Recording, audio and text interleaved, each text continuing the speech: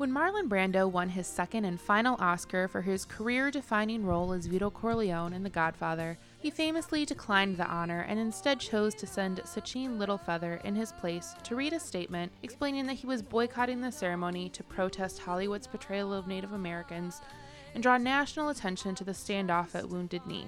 But what happened to the Oscar itself? Littlefeather didn't take it. Her job was in fact to decline it. So it stands to reason that the unengraved statue was returned to the evening's backstage supply to be given to another winner later in the ceremony. But in 1995, a so-called Brando Oscar was listed at auction. The Academy immediately called foul, insisting that the Oscar must be a fake, but the serial number indicated that it was in fact a real Oscar meant to be handed out at the 45th Academy Awards. After some internal digging, it became clear that this auctioned Oscar was actually the unclaimed Oscar of one of the co-directors who won for Best Documentary that night. Footage from the ceremony shows the unclaimed Oscar sitting on the podium as the stage went dark, at which point someone probably stole it and held on to it until it re-emerged in 1995 for sale, and never had anything to do with Brando. But it turns out that the Oscar that was intended for Brando went on quite the adventure as well. While it should have been returned to the backstage supply, presenter Roger Moore claims that when he went backstage, still carrying the statue, no one told him what to do with it. So he took it back to his seat, and then out to the after parties, and then home. Enter Charlie Chaplin into this sordid tale. The 45th Academy Awards marked Chaplin's first competitive Oscar win for a movie that had actually premiered 20 years earlier. But that's a whole other story for another time. In the interest of this story, Chaplin was not able to make it to LA, so his Oscar was shipped to him in England but was damaged in transit. His family wrote to the Academy to ask if it could be replaced. As luck would have it, Moore had just called the day before to arrange the return of the Oscar he'd borrowed. So, in a sense, the answer to whatever happened to the Brando Oscar is that Charlie Chaplin got it.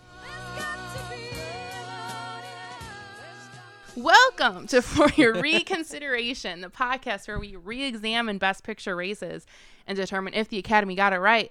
I'm Devin. And I'm Kyle.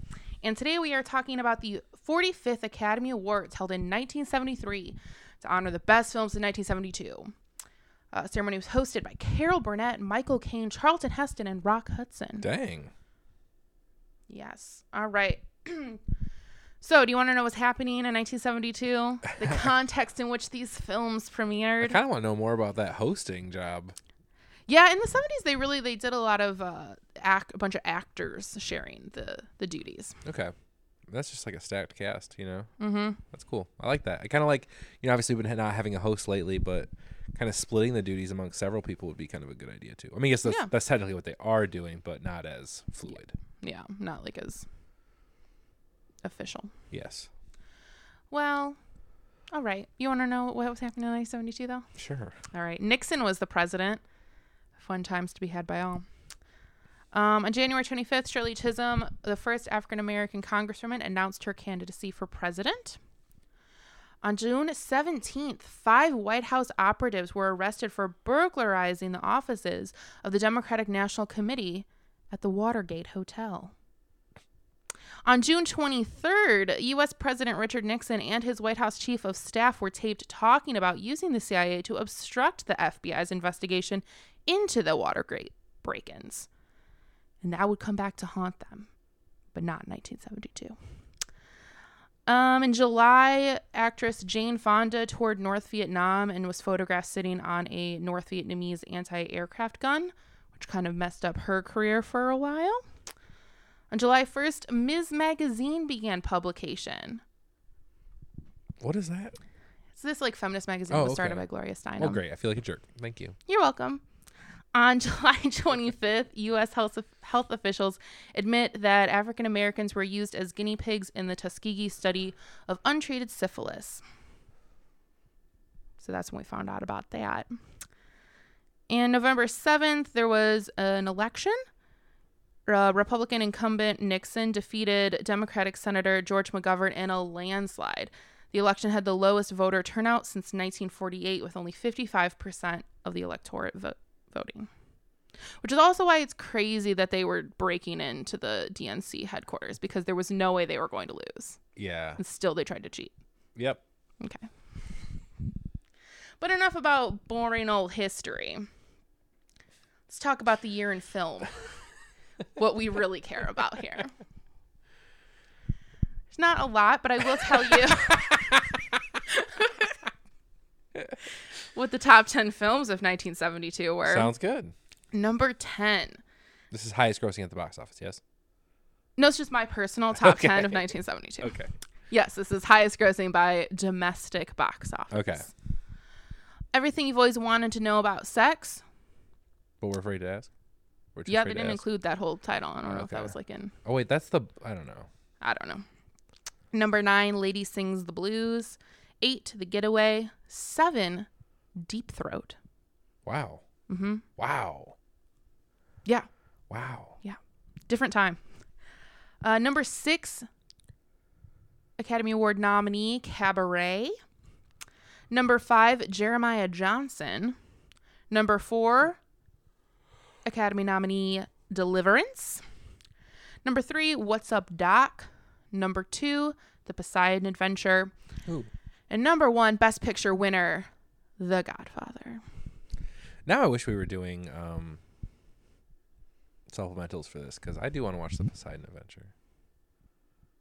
Okay, you can do that on your own time, because I Sure. have no desire to watch that film. Okay. But there's some notable film debuts in 1972. Jodie Foster, Isabelle Huppert, Samuel L. Jackson, Ben Kingsley, John Lithgow, and Steve Martin.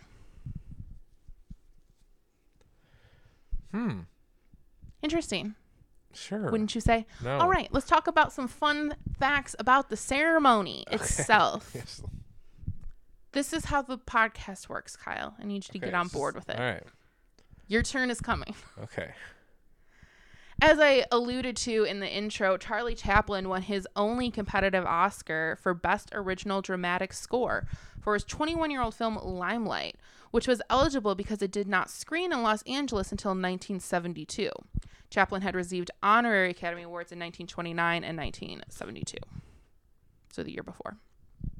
But really, it shouldn't have even been eligible because of some other stuff that's going to come up later as well. But, like, basically they just wanted Charlie Chaplin because, like, him coming for his honorary Oscar the year before had been, like, a huge hit. And so they were like, let's do it again. Cool. Whatever. Sure.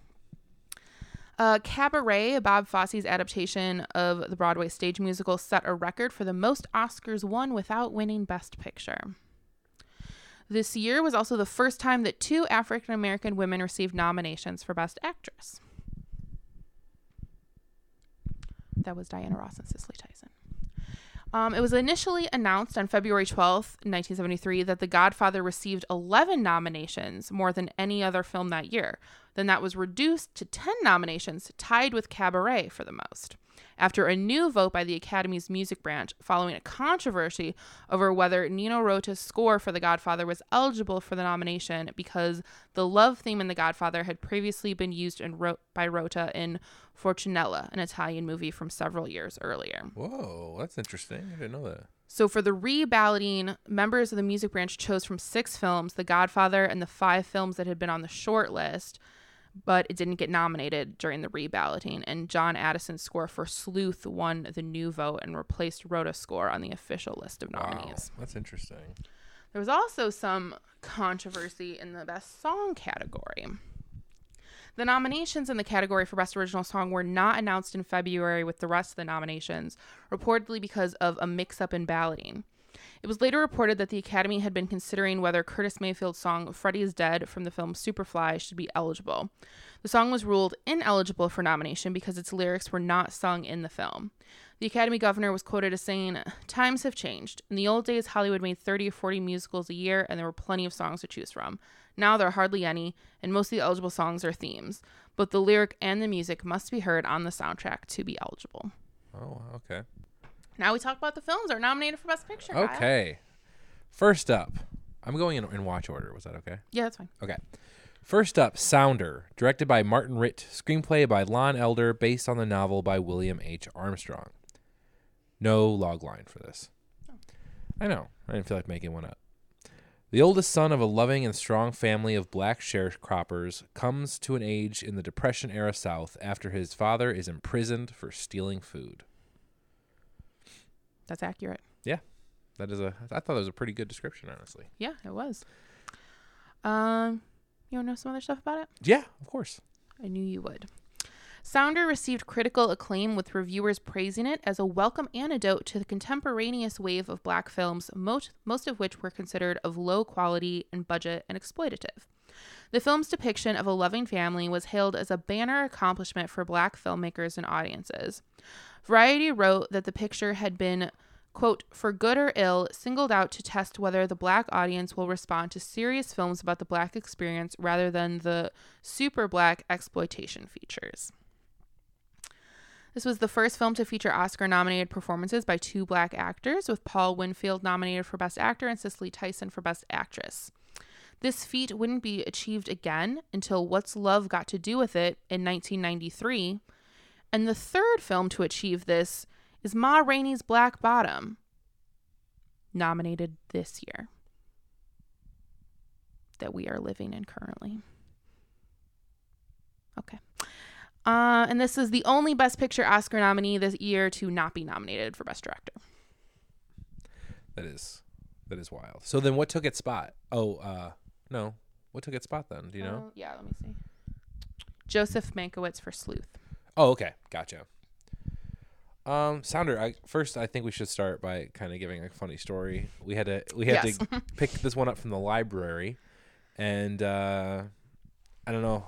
I don't believe it was my mistake. I think the correct actors and director were listed on the website, but I got this 2003 Disney TV version of it, which, as you found out, is directed by the Kevin Hooks. Is that his name?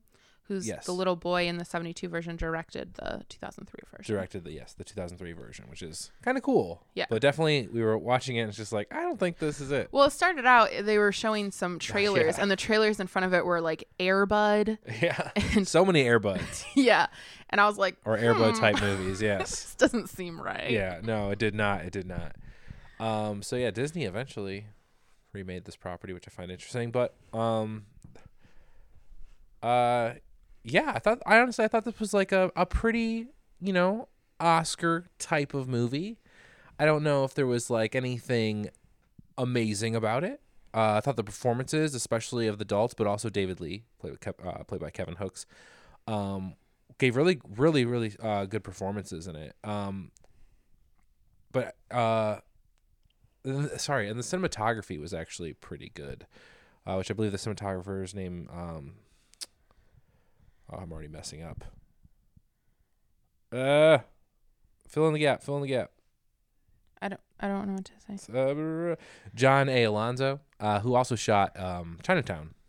Oh. But I thought it looked really good. I thought from the opening, there's like a night scene in the forest where they're chasing some meat to eat, which really kind of sets off the whole movie. I will say one thing about this movie is I feel like it's paced out really well. I mean, like everything leads to the next thing, like really clearly, really well. The drama kicks in, and it's really, it's honestly just a really solid story, which I know is based on a book, a very popular book that you read when you were younger, or no, I didn't read it.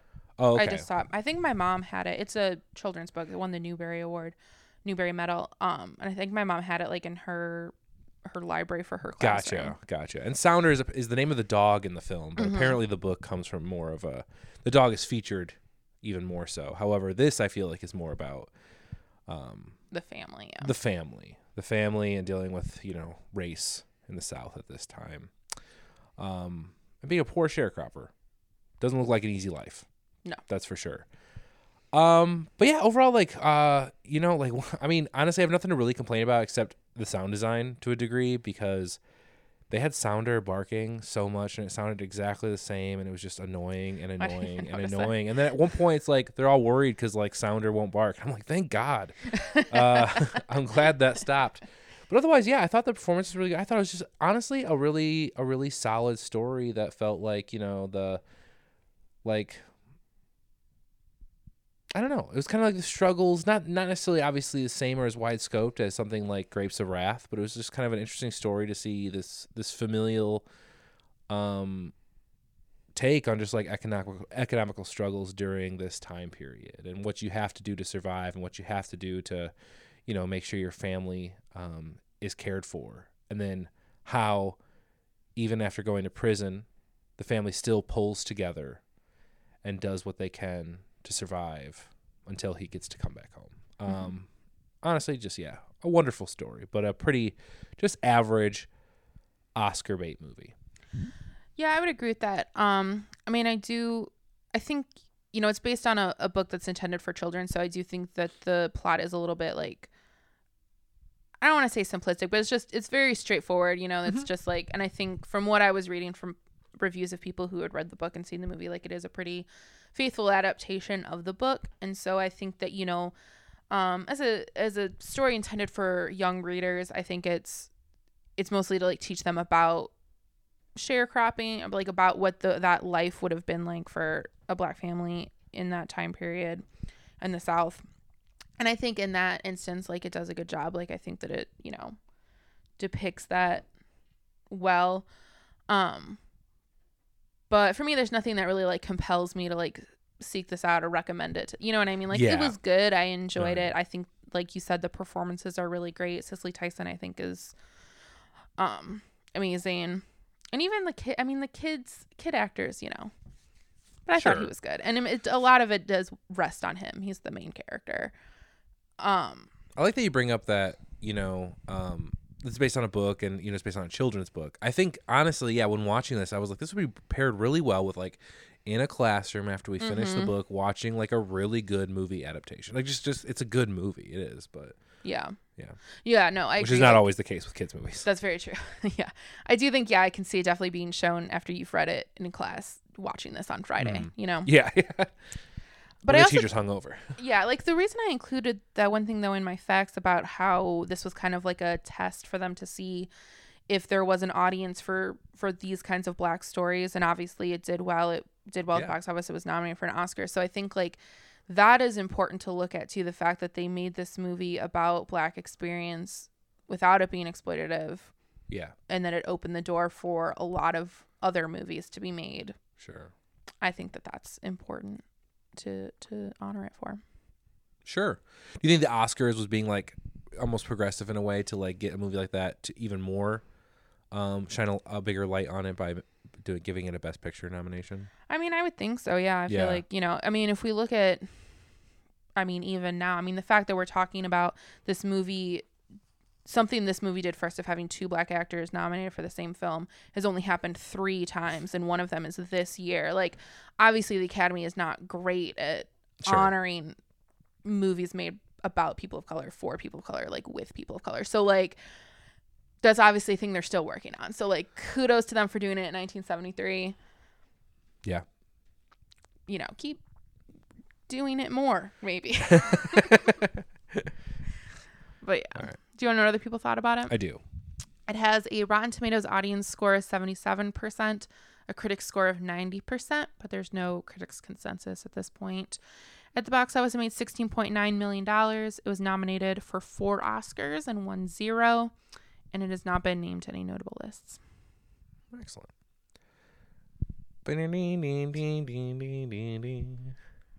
We should have practiced that. We could have done the dueling with our mouth. Like that would have been amazing. All right. Wow. Next time. All right. Deliverance, directed by John Boorman, screenplay by James Dickey, based on his own novel. I got to read several log lines here. I'll tell you which one. I'll tell you which one's the real one. But are some of them fake ones? I mean, the official, the official. All right, we got Deliverance from Evil. Where does the camping trip end and the nightmare begin? As soon as you say we're going camping. Yeah. For me. Yeah, for sure. All right. If you hear a banjo, start paddling faster. No. That's not real. I'm sure that's like a post, like, again, before home video. You do like a re-release later. You know what I mean? Everybody kind of knows it, but it's still a chance to go see it in theater. I'm sure that's what that is. Okay. All right. Here's the real one. What did happen on the... I don't know how to say this river. What did happen on the Kalahouasi River? That was the tagline? That was the official tagline. Well, that's dumb. And here's the winner. Oh, okay. This is the weekend they didn't play golf. Like what? Okay.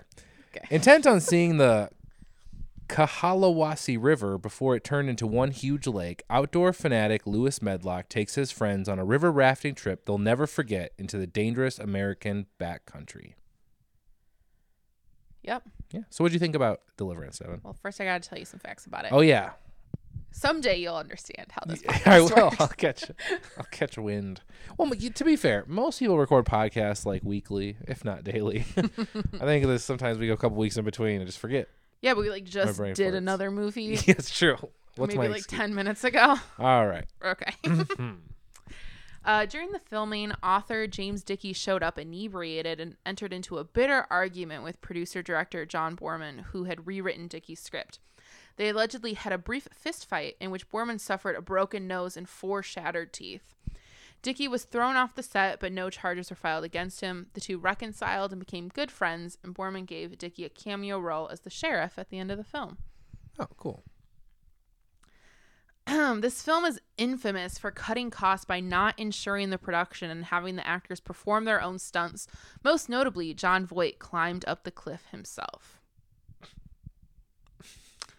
Which is insane to me. But several people have been credited with the phrase "squeal like a pig," the now famous line spoken during the graphic rape scene. Ned Beatty said that he thought of it while he and actor McKinney were improvising the scene. James Dickey's son Christopher wrote in his memoir that because Boorman had rewritten so much dialogue for the scene, one of the crewmen suggested that Beatty's character should just squeal like a pig. Boorman himself, however, in a DVD commentary said that the line was used because the studio wanted the rape scene to be filmed in 2 ways, one for cinematic release and one that would be acceptable for television. Boorman decided that the phrase "squeal like a pig" was a good replacement for the original dialogue in the script. Which was what? A lot of swearing. Okay. The film's soundtrack brought new attention to the musical work Dueling Banjos, which had been recorded numerous times since 1955. The on-screen credits state that the song is an arrangement of the song Feudin' Banjos, showing Combine Music Corps as the copyright owner. Songwriter and producer Arthur Guitar Boogie Smith, who had written and recorded Feudin' Banjos in 1955, filed a lawsuit for songwriting credit and a percentage of royalties. He was awarded both in a landmark copyright infringement case. Smith asked Warner Brothers to include his name on the official soundtrack listing, but reportedly asked to be omitted from the film credits because he found the film offensive. That's all I got. Okay. What'd you think of the movie? I thought that it wasn't, I don't know. I don't even know what to say about this movie. It wasn't what I was expecting. I guess it's I always thought it was kind of like a horror movie in a way or something, or like a scary thing. And it is, I mean, there's horrific things that happen. For me, I mean, the most horrific thing is like just contemplating the idea of camping without cell phones and just being out in the middle of the wilderness and injured, and there's nothing you can do. That's horrifying to me. Sure. Also rape, obviously. But I don't know. This movie was, I don't know. I don't know what to say about it. Okay, I'll just pick up where you left off. No, yeah, I had seen like kind of bits and pieces of this movie actually on cable kind of throughout my life. But this is the first full-on experience. I feel like there's some kind of disconnect. Like it doesn't to me kind of feel. It feels like there was like 4 written scenes, and the rest was just setting cameras on the water. Mm-hmm. Like I don't know how to explain. Like it didn't feel like a connect. It felt like this, honestly, just this experiment almost in a way where they all went camping for a couple weeks and then made a movie. I don't know. Which is, I don't mean to like insult it. It doesn't, I don't know. It doesn't translate well. And the fact that it's based on a book, it has to be highly different than the book. Like it has to be, unless the book is just a bunch of, the book is like 40 pages long. Like, or longer describing every aspect of the river and the woods around it. Yeah. There's a little bit just of a disconnect. I love the opening sequence where they're just kind of trying to find some of these like backwoods type of people to drive their cars downriver. So when they are done canoeing, their cars are there and they're ready to go, move on with their trip. I love that aspect. I love that it actually opens up and it's kind of this environmental thing, which I mean for 72 just seems kind of wild. Like, you know what I mean? Like it's literally like man destroying nature. Started to care about the environment. Yeah. Yeah. It was just, I don't know. It's kind of cool, especially during like literally like a wartime and, you know, an election and all this stuff. It was kind of just interesting, in the context of it. But yeah, I just, like after the kind of intro, after the initial, just kind of like you kind of figure out what's going on, the infamous rape scene.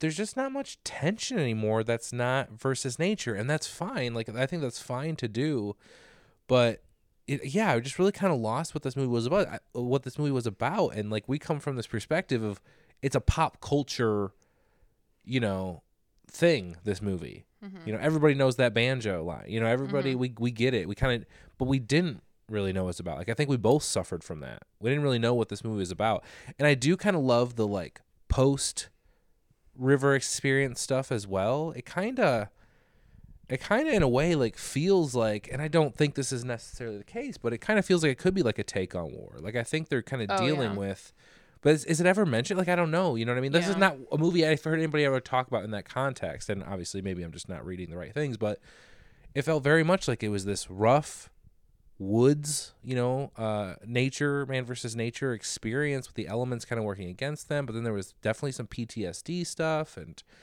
you know, killing people and not knowing who you killed. And well, I don't know. It was interesting. Yeah, no, I'm glad you mentioned that, because while we were watching it, I definitely like was getting the vibe that this was kind of a Vietnam movie without being about Vietnam. Where it's these guys who go out and it's a bonding experience, but it's also really horrific things happen to them and how they're dealing with it and whatnot.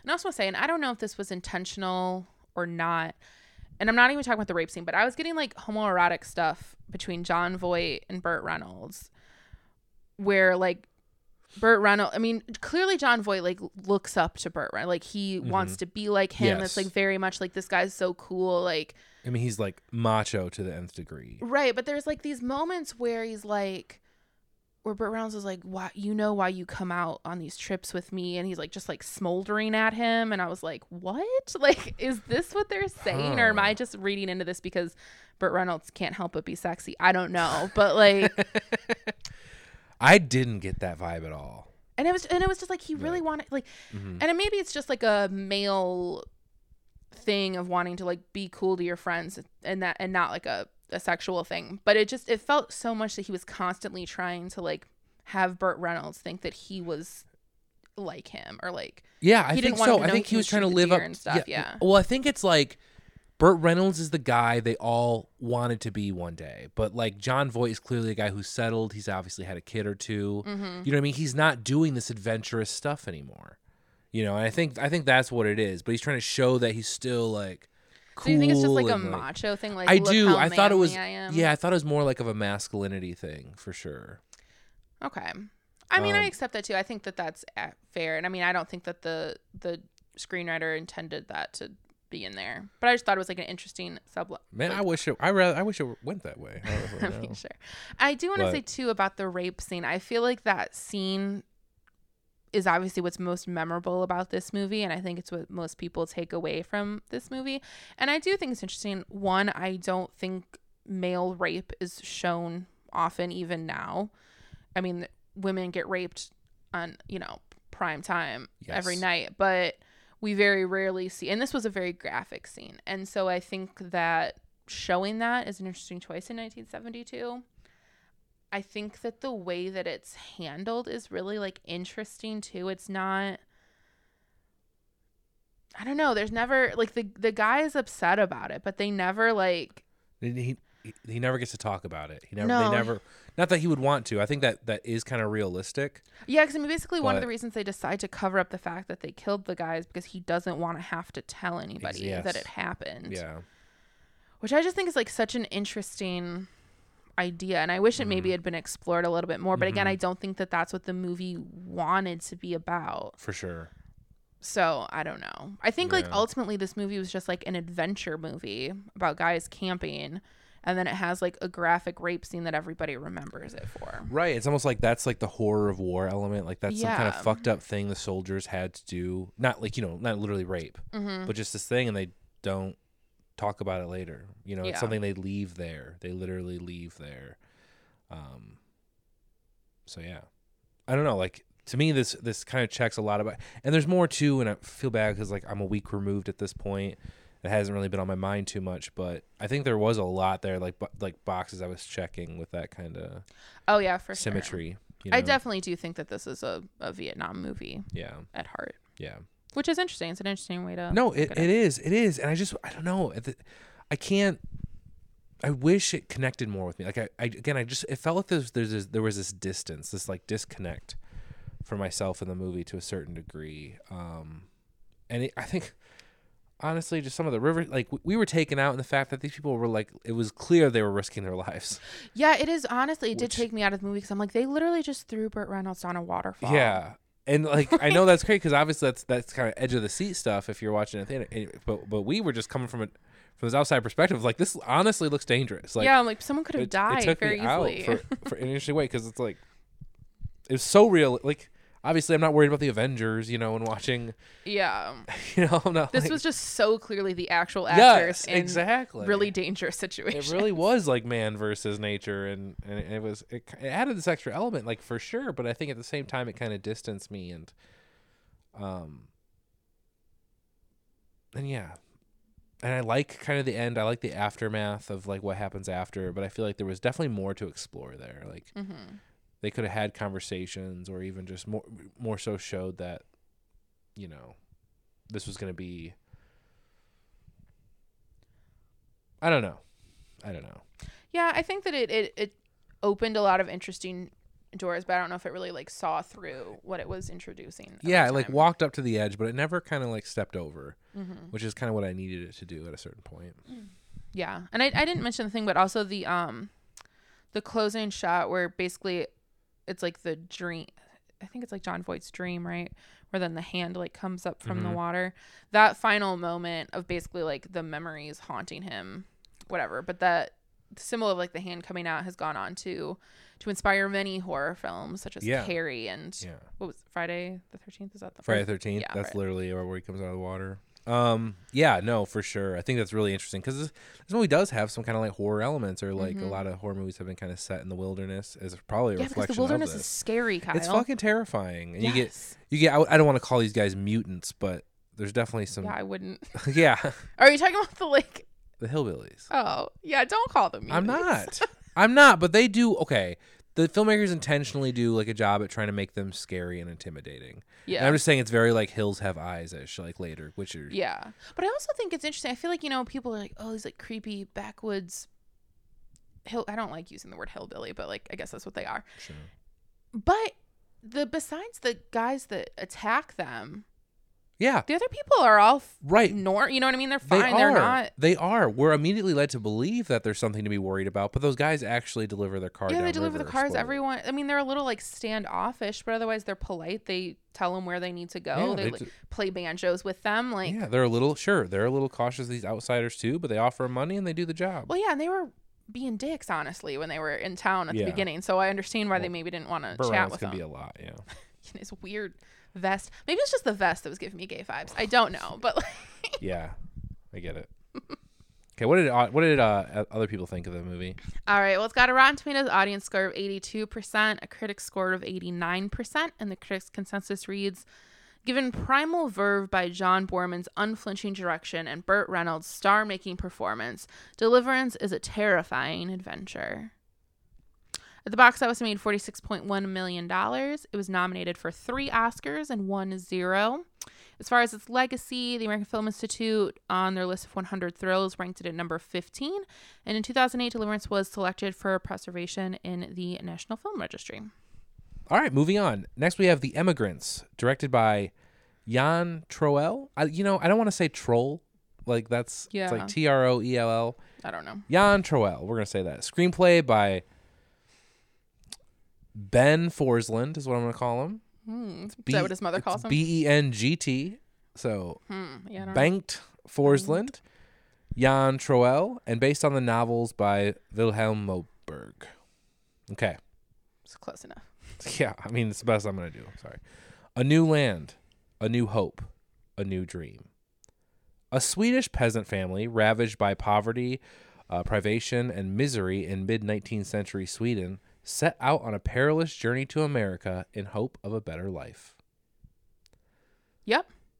Tell us some interesting facts about it, Devin. Good job, Kyle.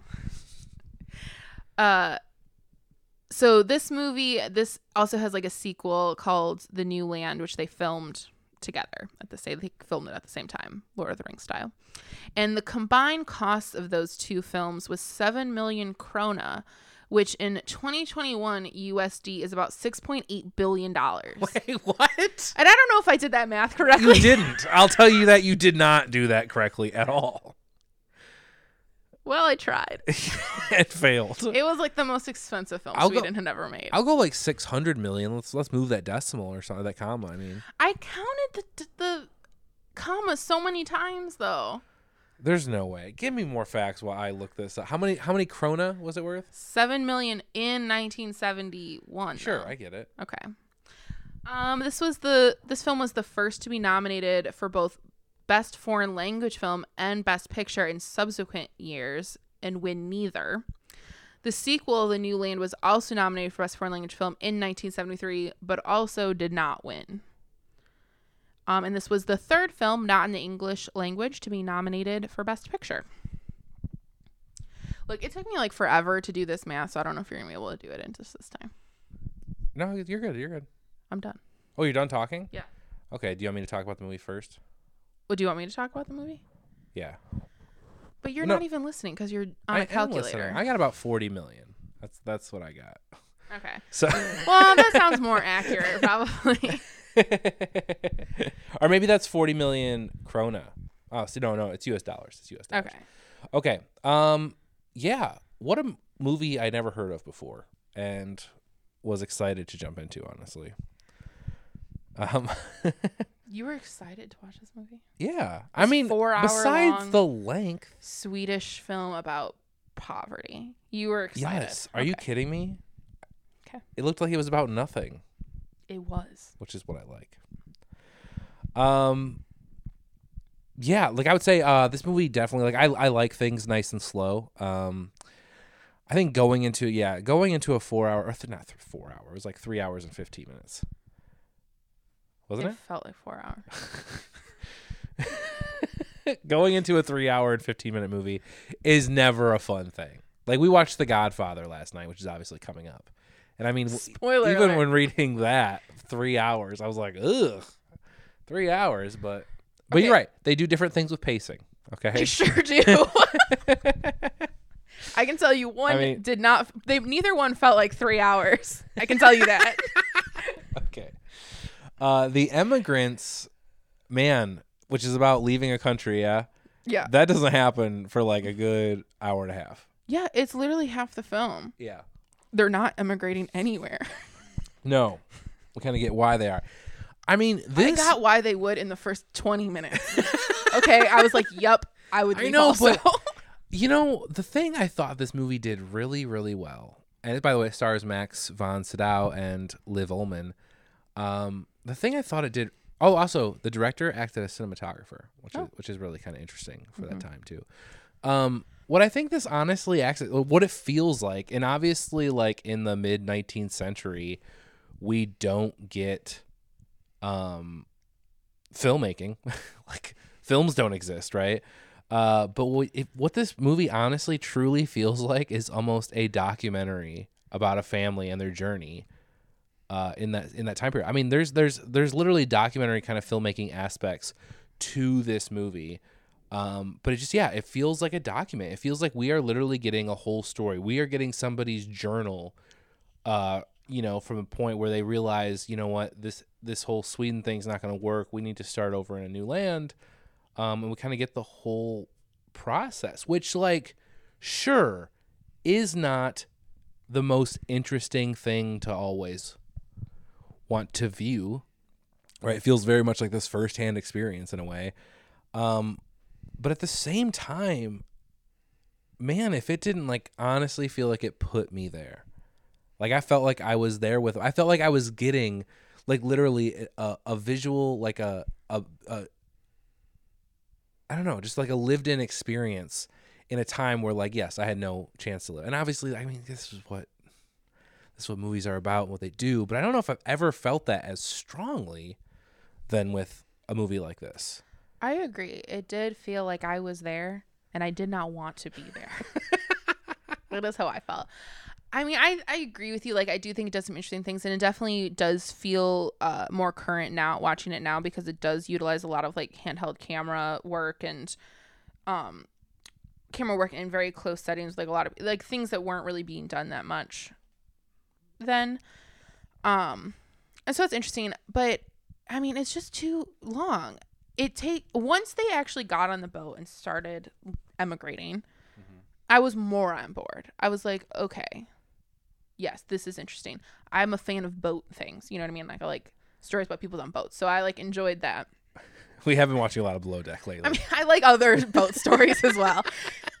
And but everything in Sweden leading up to it was just too long. Like, I didn't need that much explanation of why they wanted to leave Sweden. Like, I understood why they wanted to leave.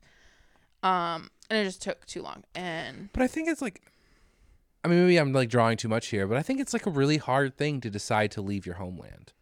Like, we always hear that everybody left for America to, to seek out new opportunities. But like, I think it's probably a really tough thing to do, especially back then when you could just take a fucking plane. Yeah. To like make a decision like that. And I feel like giving it the time and watching the constant struggles where they think about this, like they have goal to eventually do this, but to see what it really takes to make that decision to move forward, I think wasn't part. I think the time and the stillness and the slow pacing, I think honestly add up to actually add to the story and the experience. Agree to disagree, because I don't think it was necessary. I think the same feeling could have been achieved in like half the time, is what I'm saying. I don't think it needed to be that long. Mm-hmm. I mean, I agree with you. I know the same ideas, but I think it's really like an exercise in the art to kind of put the audience through that.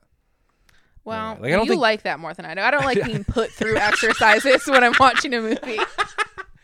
I mean, yeah, for sure. And I mean, I don't know if that's his reasoning, but like clearly no one just sets out to make a 6-hour movie for the hell of it.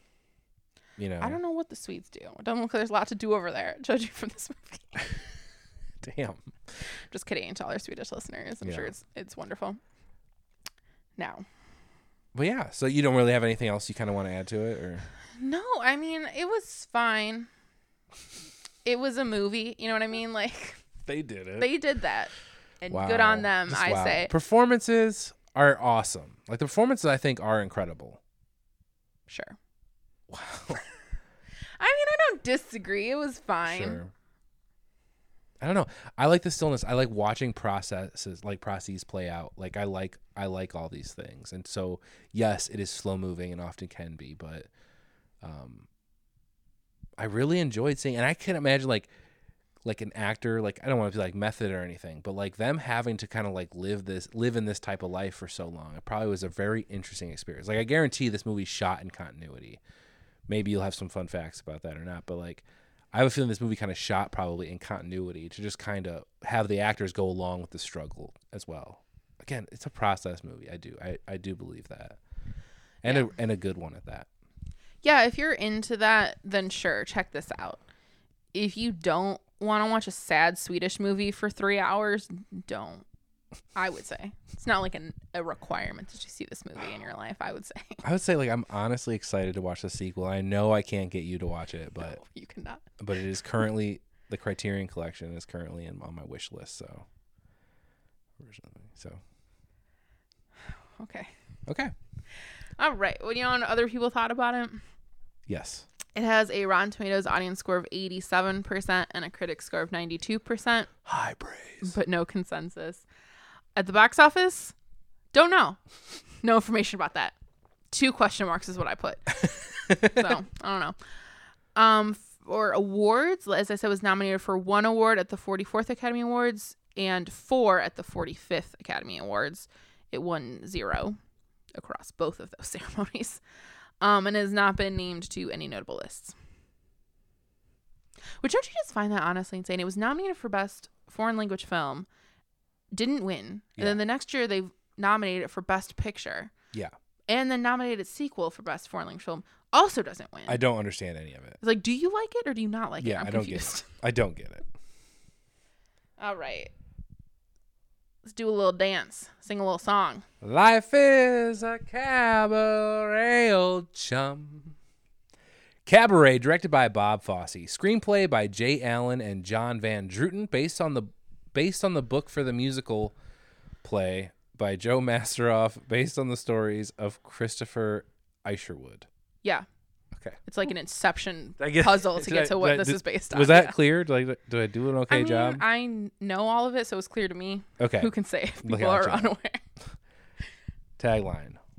Life is a cabaret. Inside the Kit Kat Club of 1931 Berlin, starry-eyed singer Sally Bowles and an impish MC sound the clarion call. Is that right? Clarion call? Sure. I don't know. Sound the clarion call to decadent fun while outside a certain political party grows into a brutal force. It's the Nazis. Spoiler. Spoiler, it's Nazis. All right, Devin, what are some fun facts about Cabaret? Doesn't get much more fun than this musical. Just kidding. Bob Fosse was eager to direct after the box office failure of Sweet Charity in 1969. He was also hoping to prove himself capable of directing more than just musicals, and at one point considered cutting all the musical numbers from the show, but the studio intervened. He did cut down on the numbers from the original Broadway show, keeping only the songs performed in the Kit Kat Club, except for Tomorrow Belongs to Me. The characters and plot lines involving Fritz, Natalia, and Max were pulled from I Am a Camera and did not appear in the stage version. Also in the stage version, Brian, who's named Cliff, is straight, but the film makes him bisexual in a bid to honor Urswood's actual homosexuality. Several songs were cut from the stage version, and 2 new songs, Mine Hair and Money Money, were written specifically for the movie. Cantor and Ebb had written Maybe This Time years earlier for another show and added it to the movie at Minnelli's request. She had previously sung it in shows with her mother. In the 1998 revival Cabaret, the new songs were included with the original songs that were cut from the movie. Oh, wow. Shortly before the Academy Awards, Bob Fosse won 2 Tony Awards for directing and choreographing Pippin. Months later, he won the Primetime Emmy Award for choreographing and directing Liza Minnelli's television special Liza with a Z, and he became the first director to win all 3 awards in 1 year. Wow, that's awesome. So Cabaret. That's really interesting, actually. Those are some interesting facts. Cabaret, yeah. We had watched this a few years prior, 5 years probably or so prior to today. So, wait, why are you saying? What did I say wrong? No, I was gonna start, but that's fine. You were gonna start. You started last time, so I didn't know. Oh no, I started last time. You started every time. Devin, what do you think about Cabaret? Well, I'm gonna tell you a fun story. Okay. So as I think I've mentioned before on this podcast, grew up watching a lot of musicals. My mom is a huge fan of musicals, so she would show me a lot of musicals when I was a kid, a lot of, Rodgers and Hammerstein type things. Well, this is one of my mom's favorite movies, and I guess she thought, I'm showing this girl all these great musicals. I'm going to show her Cabaret. So she showed me Cabaret, and I don't even know how old I was. I was very young. Very young. Mm-hmm. But I liked it and whatever. I would listen to the music, blah, blah. And then years later, and I think when I was in high school, we were talking about Cabaret, and she said something about Nazis. And I said, there's Nazis in Cabaret? And my mom was like, maybe you were too young to have watched it. I did not, however young I was, I did not comprehend the presence of Nazis in this movie. Sure. And rewatching it now is just what did I take away from that then? I don't know. Yeah, that's what I'm thinking when you're saying it's not even just the Nazis. The subject matter in a lot of aspects, it's not wrong for a kid to show a kid because the kid's not going to get any of it. That's just it. Yeah, I did not understand. I don't know what you were supposed to take away from that movie. I mean, I think I just took away that there were cool costumes and singing. Yes, so. There were some good songs and some really cool costumes for sure. So yeah, that's my fun story about Cabaret. That is fun. But since then, I have seen it where I did notice the Nazis and the general plot. I better understand it now. Yeah. And I think that it is a very good movie. I think that it's certainly a departure from what musicals had been up to this point. If you're looking at musicals from the 50s and 60s, this is certainly a departure from that sort of bright, happy, everything gets tied up in a nice little bow and everything's happy at the end of the thing and then we all sing together. That certainly is not what this musical is like. Obviously, it's got Nazis. Although so does The Sound of Music, and that's pretty happy. But I think that this is I love this story. Like, I really just love the story of Cabaret, both the film version, more the stage version, honestly. But I think that, I don't know. What were you saying? We watched it a couple years ago. Yeah. And I think about even 5 years ago now at this point, 6. Yeah. And even like since that viewing, I think watching it this time, I did take more away. Like I mean, it's hard to say if Bob Fosse should have won the Oscar for Best Director. The answer is no. Considering, yes, the Francis Ford Coppola was nominated. But I do think this is a very well-directed movie. And Jan Troell, by the way. I'm going to ignore that. You know what? The Immigrants certainly shouldn't have won editing. But no, I think that this is a really well-directed film. I think, obviously, it's also choreographed really well because it's Bob Fosse. So, good stuff. I think it's well-directed. I think Liza Minnelli's performance is astounding. Like, I feel like this time watching it was the first time that I really, like, paid enough respect to what she's doing in this film. And I think that a lot of this movie really rests on you, despite, like, loving her, despite her flaws, despite her personality. But I think her performance really, like, anchors the whole film and is what drives it, and she's amazing. Yeah, I mean, I would agree with you. I think Liza Minnelli kills it in this movie. The one thing is that Sally Bowles is supposed to, like, not be talented. She's just, like, delusional, and obviously Liza Minnelli is very talented. So there's that. Sure, but sure. I can't take my eyes off her when she's on screen. Yeah, she's so great. Yeah. I will say, like, I agree with, like, a lot of the things, and I think my biggest problem with this story is that, and I could be wrong, and the stage show could be very different. I've only seen a high school version of it, so, I mean, take what you will from that. I feel like although there's a lot of themes that are addressed in this movie and from 1972, such as homosexuality or bisexuality, abortion, things like that, I just feel like it's so... I just want it to, like, go there. I want it to cross the line. You know what I mean? I want it to, like, make us question things. It feels like it's just like the Disney version of not literally, because Disney would never touch this in 1972.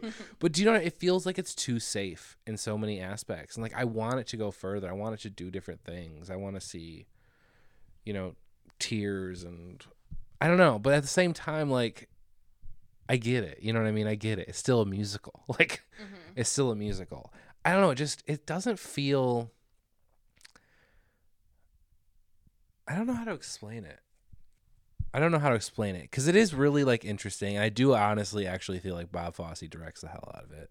I do. And I think it's edited extremely well. But it feels so... it's just not letting itself go to some degrees, and it feels like something is holding it back from just being something, like, truly marvelous. And don't you think maybe the thing holding it back from crossing the line is the fact that it was 1972? Like, no, I do. I think for 1972, I do. It's not even like things are implied; things are explicitly stated. I agree. I 100% agree. I'm saying, like, they do this. It is risque. It is, but I feel like, if this story came out now, maybe it'd be too much. I don't know. But I'm just saying it still feels like too subdued, I guess, in a way. That's really interesting because, like, when I listen to the soundtrack, I listen to the Revival soundtrack more than I listen to the well, that's what I listen to, not the movie soundtrack. And I think that the Revival version from 98 is a lot more of what you're saying. It goes there a lot further. And so maybe it's just, like, because I listened to that and then I was like, it makes me like remember the movie as being a lot more subdued. So then when we were rewatching it this time, I was like, oh, this is actually a lot more explicit than I was even remembering. Like, Yeah. I always thought like his bisexuality is kind of just hinted at, but it is very explicitly stated. Oh, it is, sure. Which I think is wild for 1972. I think it is too. I do agree.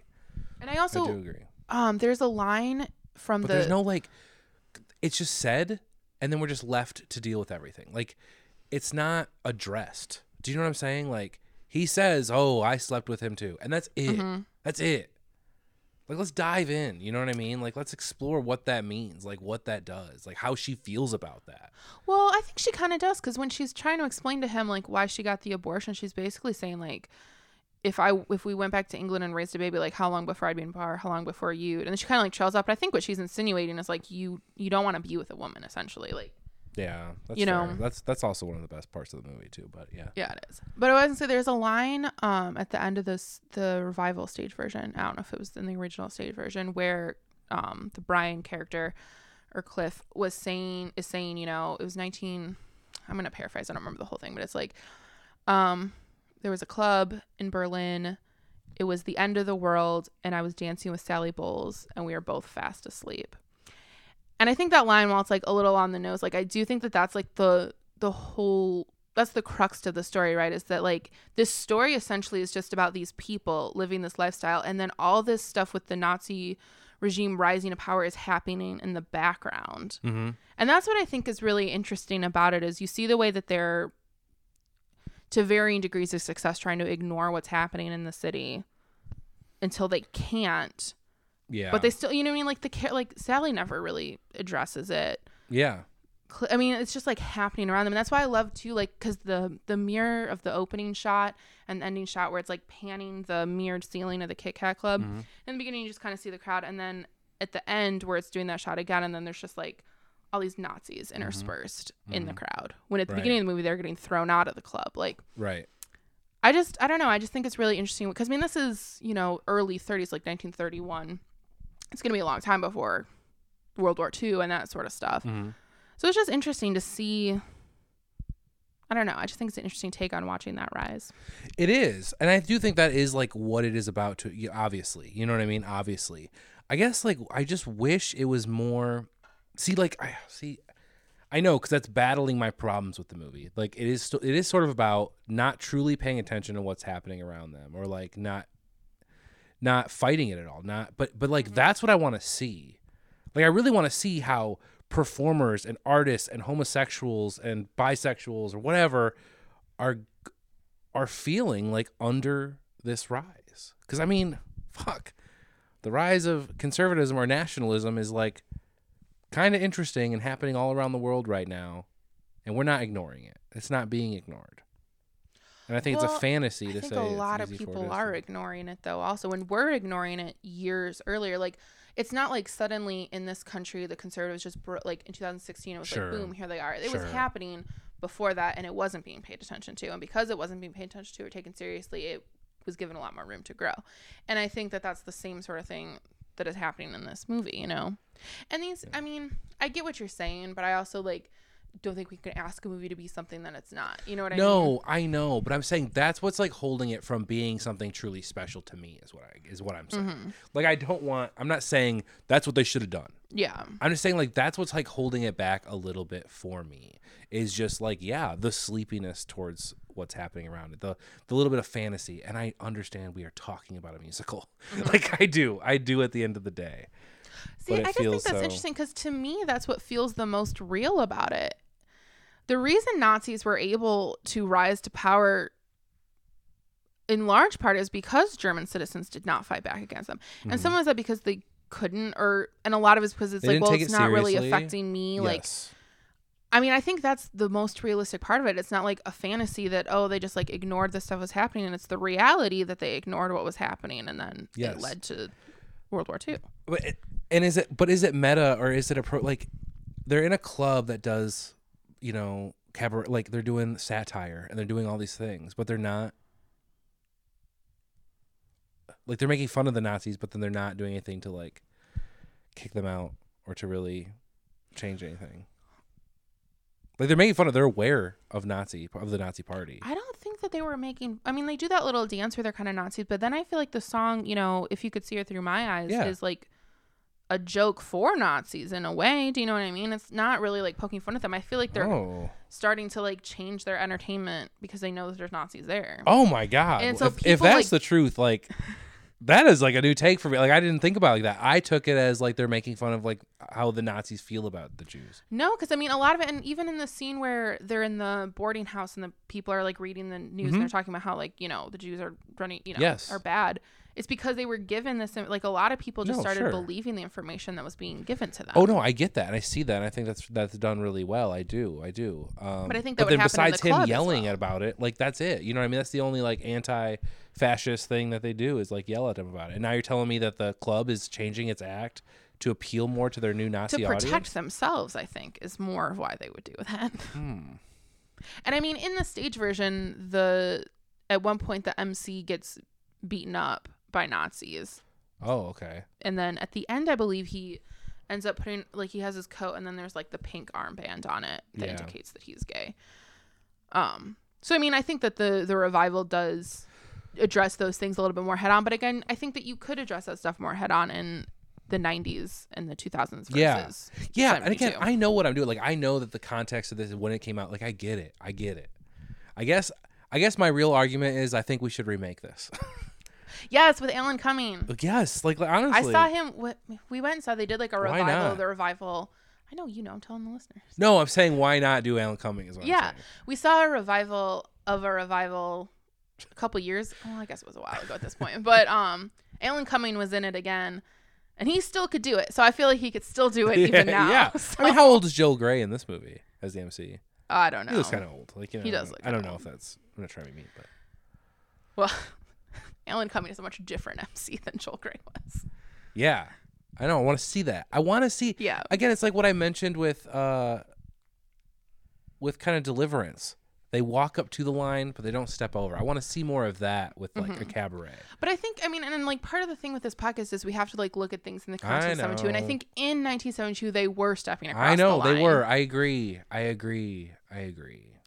Through the lens of context, I absolutely do agree. I was just telling you how I felt about it right now because that's also what we're doing. Fair. You want to know what other people thought about it? Yes. It has a Rotten Tomatoes audience score of 87%, a critic score of 93%, and the critics' consensus reads, great performances and evocative musical numbers help Cabaret secure its status as a stylish, socially conscious classic. At the box office, it made $42.8 million. It was nominated for 10 Oscars and won 8. It won for director, actress, supporting actor, art direction, cinematography, editing, score, and sound. It holds the record for the most Oscar wins without winning Best Picture. As far as its legacy, on the American Film Institute's anniversary list of the 100 greatest films, it ranked at number 63. On their list of the 100 greatest songs, Cabaret was listed at number 18. Wow. On their list of best movie musicals, it ranked at number 5. And in 1995, it was selected by the Library of Congress for preservation in the National Film Registry. Excellent. All right. Are we moving on to our 5th and final Best Picture nominee for the night? The winner of Best Picture. And this is when you would say the title. Oh. I thought you had more. The Godfather. Directed by Francis Ford Coppola, screenplay by Francis Ford Coppola and Mario Puzo, based on the book by Mario Puzo. An offer you can't refuse. Of course. I wish it was a movie you can't refuse. I don't know why, or a film you can't. I don't know. Yeah. That just using a lot. I don't know. Anyway, maybe that's too jokey. Maybe I don't know. All right, spanning the years 1945 to 1955, a chronicle of a fictional Italian-American Corleone crime family. When organized crime family patriarch Vito Corleone barely survives an attempt on his life, his youngest son, Michael, steps in to take care of the would-be killers, launching a campaign of bloody revenge. It's very detailed. Yeah. Synopsis. I thought this was like, minus the first line, I thought this was kind of like a weird take on it. But really, it's about a family. It's about family. It's about family. I know, that's our best Vin Diesel impressions. That's your best Vin Diesel impression. Family. All right. You want to talk about this first? Or you want me to talk about it first? Oh, I got facts, Kyle. Oh, yeah. Dang it. I forgot again. No, I'm just going to say. Okay. there's a lot of information about The Godfather out there. And I would say a lot of people have the information about The Godfather. But you're still going to give it to us all over again. No, I'm not. See, here's the thing. Like, there was someone, like, look, they didn't want Marlon Brando, and then he had a screen test for it. People know this stuff. Do you know what I mean? Like, I don't need to go over it again. Sure. So if you're like, So if you're a teenager, fuck off, I guess. Google it, all right? There's a lot of things about The Godfather you can read. There's information about this movie out there. I just highlighted a few things I found interesting. Go. All right. At the request of the Italian American Civil Rights League, all uses of the words mafia or cosa nostra were removed from the script. Oh, interesting. Which I was like, they literally never say the word mafia. Nope. And cosa nostra is the term for the Sicilian mafia. Okay. One of the film's most shocking moments involved an actual severed horse's head. Oh.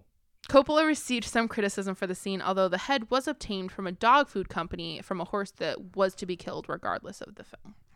So I'm sure that makes everyone feel better. Gangsters reportedly responded enthusiastically to the film. Salvatore Sammy the Bull Garvano, the former underboss of the Gambino crime family, said, quote, "I left the movie stunned. I mean, I floated out of the theater. Maybe it was fiction, but for me, then that was our life. It was incredible. I remember talking to a multitude of guys, made guys, who felt exactly the same way." During the film's original theatrical release, the original negatives were worn down due to the reel being printed so much to meet demand. In addition, the duplicate negative was lost in the Paramount archives. Wow. So in 2006, Coppola contacted Steven Spielberg, whose studio DreamWorks had recently been bought by Paramount, about restoring The Godfather. And The Godfather, the Coppola restoration, contains several new special features that play in high definition along with additional scenes. And it's essentially the only version you can watch because the original has been lost. That's interesting. That's what we watched. We watched Coppola restoration. Mm-hmm. I wonder what's added. That's interesting to me. Yeah, I don't know. Yeah, I would like to kind of get a breakdown of that process. But they basically said they just made it look the way that it would have looked. Yeah, for sure. That's what restoration is, I guess. But yeah, how they intended. But I just thought the thing because when we were renting it, or looking for it, we were like, oh, is this the right one? Because we don't really usually watch director's cuts or anything. Mm-hmm. We want to watch the theatrical version, but that's the only version there is to watch. Yeah, that's interesting as a reason why though. Mm-hmm. Kind of so crazy. Popular. It's kind of crazy that it happens with a movie like that. Mm-hmm. But yeah. What is there to say about The Godfather? That's the real question, Devin. Yeah, it's good. It's pretty good. Pretty good movie. I mean, I went back on my Letterboxd, I did rewatch it. It's I gave it 5 stars before. Nothing changed. I don't know why I thought something would change, because that's the fact. This is so ingrained on our brains, and I do forget little things, and they come, but but it's just I feel like I watch this, let's just say every 5 years or so ish, right? Mm-hmm. Every time I go in is it really that good? And every time it's yes. Yep. Yes. The answer is yes. It is beautiful. It sounds amazing. The score is incredible. The acting is phenomenal. The pacing is insane. The editing is great. Have I forgotten anything? Set design. Actually, you know what? They could do a little bit better with set design. Not gonna lie. Wow. But I mean, this fucking movie is. It's if it's not perfection, it's a fucking sliver away from it. Okay. Yeah, it's a pretty good movie. I feel like I watched this movie really not that long ago. I think 3 years ago I watched it again, but I think that was the first time I'd watched it since I was a kid. Which again, since I told a story about my mom showing me Cabaret, I'll tell this story as well. This is my dad's favorite movie, as I think it's a lot of dad's favorite movie. And so he wanted to show it to me, and my mom, I think I was probably maybe 11 or 12 maybe. And my mom was like, she's too young for it. It's too violent, blah, blah, blah. So my dad's like, okay, I'll watch it with her and I'll have her cover her eyes during the violence. So she, Did he do that? The only scene he made me cover my eyes for was when Sonny gets killed. So the horse. Horse I saw. The final baptism. The baptism scene when he shoots the guys in the restaurant. Okay. All of that I saw. All of that you saw. I remember afterwards, because my mom didn't watch it with us, and then she found out that was the only thing I didn't see, and she was like, "That's not what I meant," but all right, cool. That's funny. But yeah, so I saw it then, and then I didn't watch it again until maybe like 3 years ago. And I think I had that same exact experience where I was like going in to watch it, and I'm like, but is it that good? Does it hold up? I don't know. And then I watched it, and I was like, yep, no, that's great. That's a masterpiece. Like, You know, it's really interesting. You told another family story. I mean, I would limit you to one per episode probably, but I'm just joking. I'm sorry. But yeah, like this was a movie like my dad wanted to show me as well, because you're right, it is a very dad movie, and like was literally about fathers and sons. I mean, yes, it very much is, and it's just like that's a memory I'll take, you know. And I've literally probably since that age where I was probably 9 or 10, I have watched this movie, you know, every about 5 years in its entirety. Obviously, we always see it on like AMC on Father's Day or whatever, but Yeah. But yeah, this movie is like literally, it's a classic masterpiece. Y'all seen it. We're not telling you anything you haven't. Although apparently the Talon brothers, if they listen to this, what are you guys doing? Like, what's taking so long? On Letterboxd, it's under their want to watch. It's like, what? They had to make a note to remember about it. Yeah, yeah, exactly. That was the kind of joke. It's like, really, you guys gonna forget that you want to watch The Godfather? Okay, you're rolling this. Oh yeah, I haven't seen The Godfather. You want to watch it? No. Okay. Anyway, yeah. Yeah, I mean, I think it's always hard to just, when you're talking about a movie that has so little flaws, there's not a lot to discuss the way we discuss about other movies. I think, you know, it's a masterpiece. Like you said, everything down the line just works and holds up. It still works, still looks great. Performances are still great. As much as I kind of am annoyed by the politics involved with putting Marlon Brando in the lead actor category, and then in the supporting actor category putting Al Pacino, Robert Duvall, and James Caan, and then them splitting the vote. Like, I think that's annoying to me, because I think if you'd put Marlon Brando as supporting actor, he still would have won, and then maybe Al Pacino could have won for lead. For sure. Because he is the lead of this movie. It's insane to me to say that Marlon Brando is the lead of the movie. Sure. But I do also think, I mean, Marlon Brando, obviously, again, this isn't new information. He's an amazing actor. And this performance is, like, next level even for Brando, which is really saying a lot. I think they would have had a higher success rate if they put Brando in supporting and just, you know, Al Pacino in Best Actor. I think the press looks good that, like, their whole cast is nominated for an Oscar. You know what I mean? I think the press looks good, but they didn't stand a chance. It doesn't make any sense that... I would have honestly never nominated James Caan. I think he's good in the movie? Yes. Even, you know, I'm sorry, Robert Duvall. Is he good in the movie? Yes, he is. Yeah. But, like, are they best anything? No, they're not. To a degree, right? Like, am I wrong? Like, I don't know. I think both of them having nomination is fair. Sure, I do, and I like it. I do, but I think, like, I don't know. Maybe the politics of, like, how it goes with splitting the vote. It wasn't a smart move. Although the press of, again, them all being nominated, it does look good. But. Right, but I mean, like, The Godfather did not do well at this Oscars. Like, it was nominated for 10 awards and it won 3. Crazy. Right, like Cabaret won way more awards. Like, it honestly, I think was like, and the fact that it was a split between director and Best Picture is crazy. And I don't know what to chalk that up to, honestly. If it was in 1972, maybe it was like just a little too violent for Academy voters. I don't know. That's interesting. That is interesting, because did this kick off a wave of, like, big popular American violent movie? You know what I mean? Like, outside of Westerns and that kind of thing, like making it feel real and making it feel, because obviously, like, B movies are doing violence and, you know, exploitation movies are doing violence, but was it? Is this what kicked off our violent movie?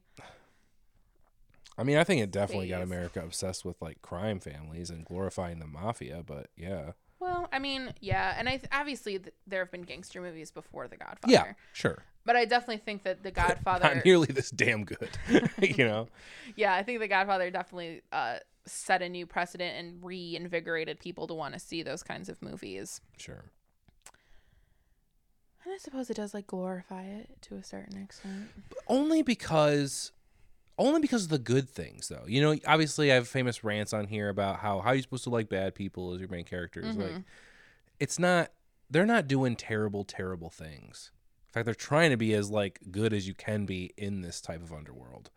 But, like, the reason it's connects with so many people is because of the family aspect. It's all about doing what's best for your family, which has been true throughout all of cinema. Sometimes what's best for your family is murder. I mean, that's right. It has Kyle. to get that should done. be the tagline. Yes, sometimes. Sometimes what's best for your family is mass murder. I'm just saying, though, I think people don't connect with it necessarily for the crime, you know? Mm-hmm. They don't. But they like to see people. Some people have to make tough decisions in life.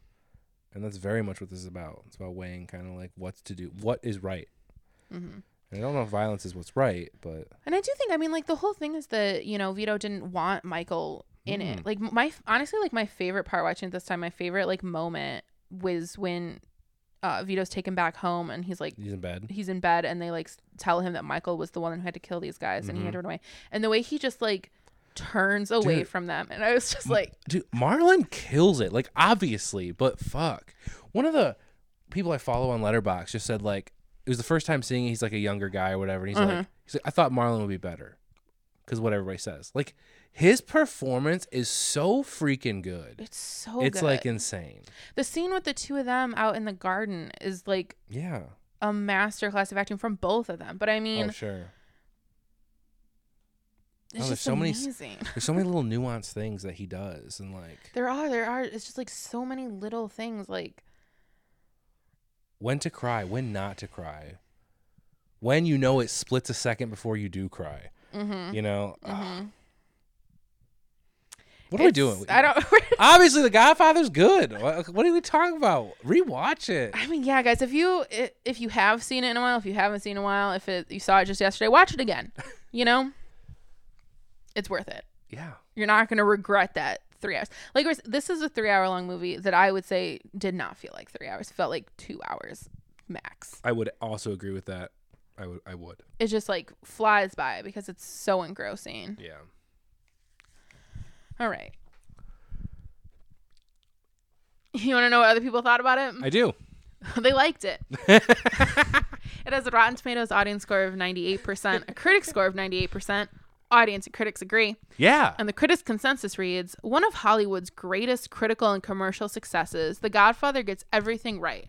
Not only did the movie transcend expectations, it established new benchmarks for American cinema. I would honestly have to agree with that. I would too. At the box office, it made somewhere between $246 and $287 million. They don't have an accurate count on that. Are you sure it's not billion? It could be, Kyle. Like I said, it was nominated for 10 Oscars and won 3 for picture, actor, and adapted screenplay. Its legacy. The American Film Institute, on their original list of the 100 best films, ranked it at number 3. On their anniversary list 10 years later, it's ranked at number 2. On their list of 100 thrills, it ranked at number 11. On their list of 100 quotes, number 2 was, I'm going to make him an offer he can't refuse. On their list of the best scores, it ranked at number 5. And in their 10 top 10, it was ranked as the number 1 gangster film. The 2002 Sight and Sound polled film directors voted the film and its sequel as the second best film ever, and the critics poll separately voted it 4th. And in the subsequent 2012 Sight and Sound list, it ranked at number 21 and is number 7 on the director's top 10 poll. 2005, it was named one of the 100 greatest films of the last 80 years by Time magazine. And in 2006, the Writers Guild of America voted it number 2 in its list of the 101 greatest screenplays ever after Casablanca. And in 2012, the Motion Picture Editors Guild listed it as the 6th best edited film of all time. And in 1990, it was preserved in the Library of Congress. So, Kyle, do you think The Godfather deserved to win Best Picture? I do. Me too. I wouldn't argue with the Academy on this. I wouldn't. No, I would argue they should have given it more awards. Yes, yes. Luckily, Godfather Part 2 is coming down the road. Yeah, for sure. Well, they kind of make up for it. They do. Does it deserve it more? I don't know. But do they make up for past embarrassments? Yes. They do. They're like, oh yeah, that one was good. We should. Yeah. So yeah, in this instance, the Academy got it right. Yeah. I do want to say though, I would really recommend The Immigrants. That is not a podcast endorsement. That is just a Kyle endorsement. I want to make that very clear. But this podcast does endorse The Godfather. Sure. All right. Well, that's it. That's our episode. And that is our season, guys. Season 3 in the books. all Our COVID recorded season. during a pandemic. Yes, our COVID season for sure. And all airing during a pandemic because this pandemic shall never end. Season 4 is probably going to be a pandemic season as well. We shall This see. is our first pandemic season. Yeah, number 1 pandemic season. So thank you guys for listening. Yes, be sure to seriously. follow us on Instagram so you know when season 4 is coming. And we'll see you then. Wait, music? Oh, yeah. I'm sorry. If I don't ask you now, when I go to edit this, I'm going to have no idea. So we came in on Devin. Oh, no, I shouldn't have said anything. Oh, I'm ruining this. We were wrapping up so well. We came in listening to the best song winner of the year, The Morning After from the Poseidon Adventure. Because, sure. And but why would we go out listening to that? We wouldn't. We wouldn't. We would obviously go out listening to The Emigrants. Cabaret. Or, you know what? You pick. Oh, God, no. Should I settle it now? I mean, I'm going to Cabaret, and then I'm going to segue into the Godfather theme. All right. Sounds good. So listen to this music, guys. Yeah. And enjoy it. And come back next season. All right. Bye. Bye.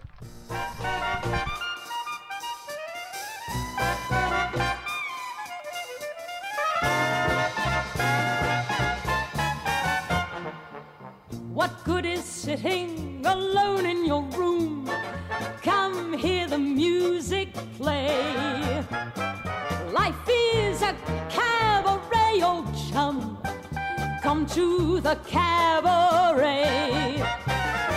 Put down the knitting, the book, and the broom. It's time for a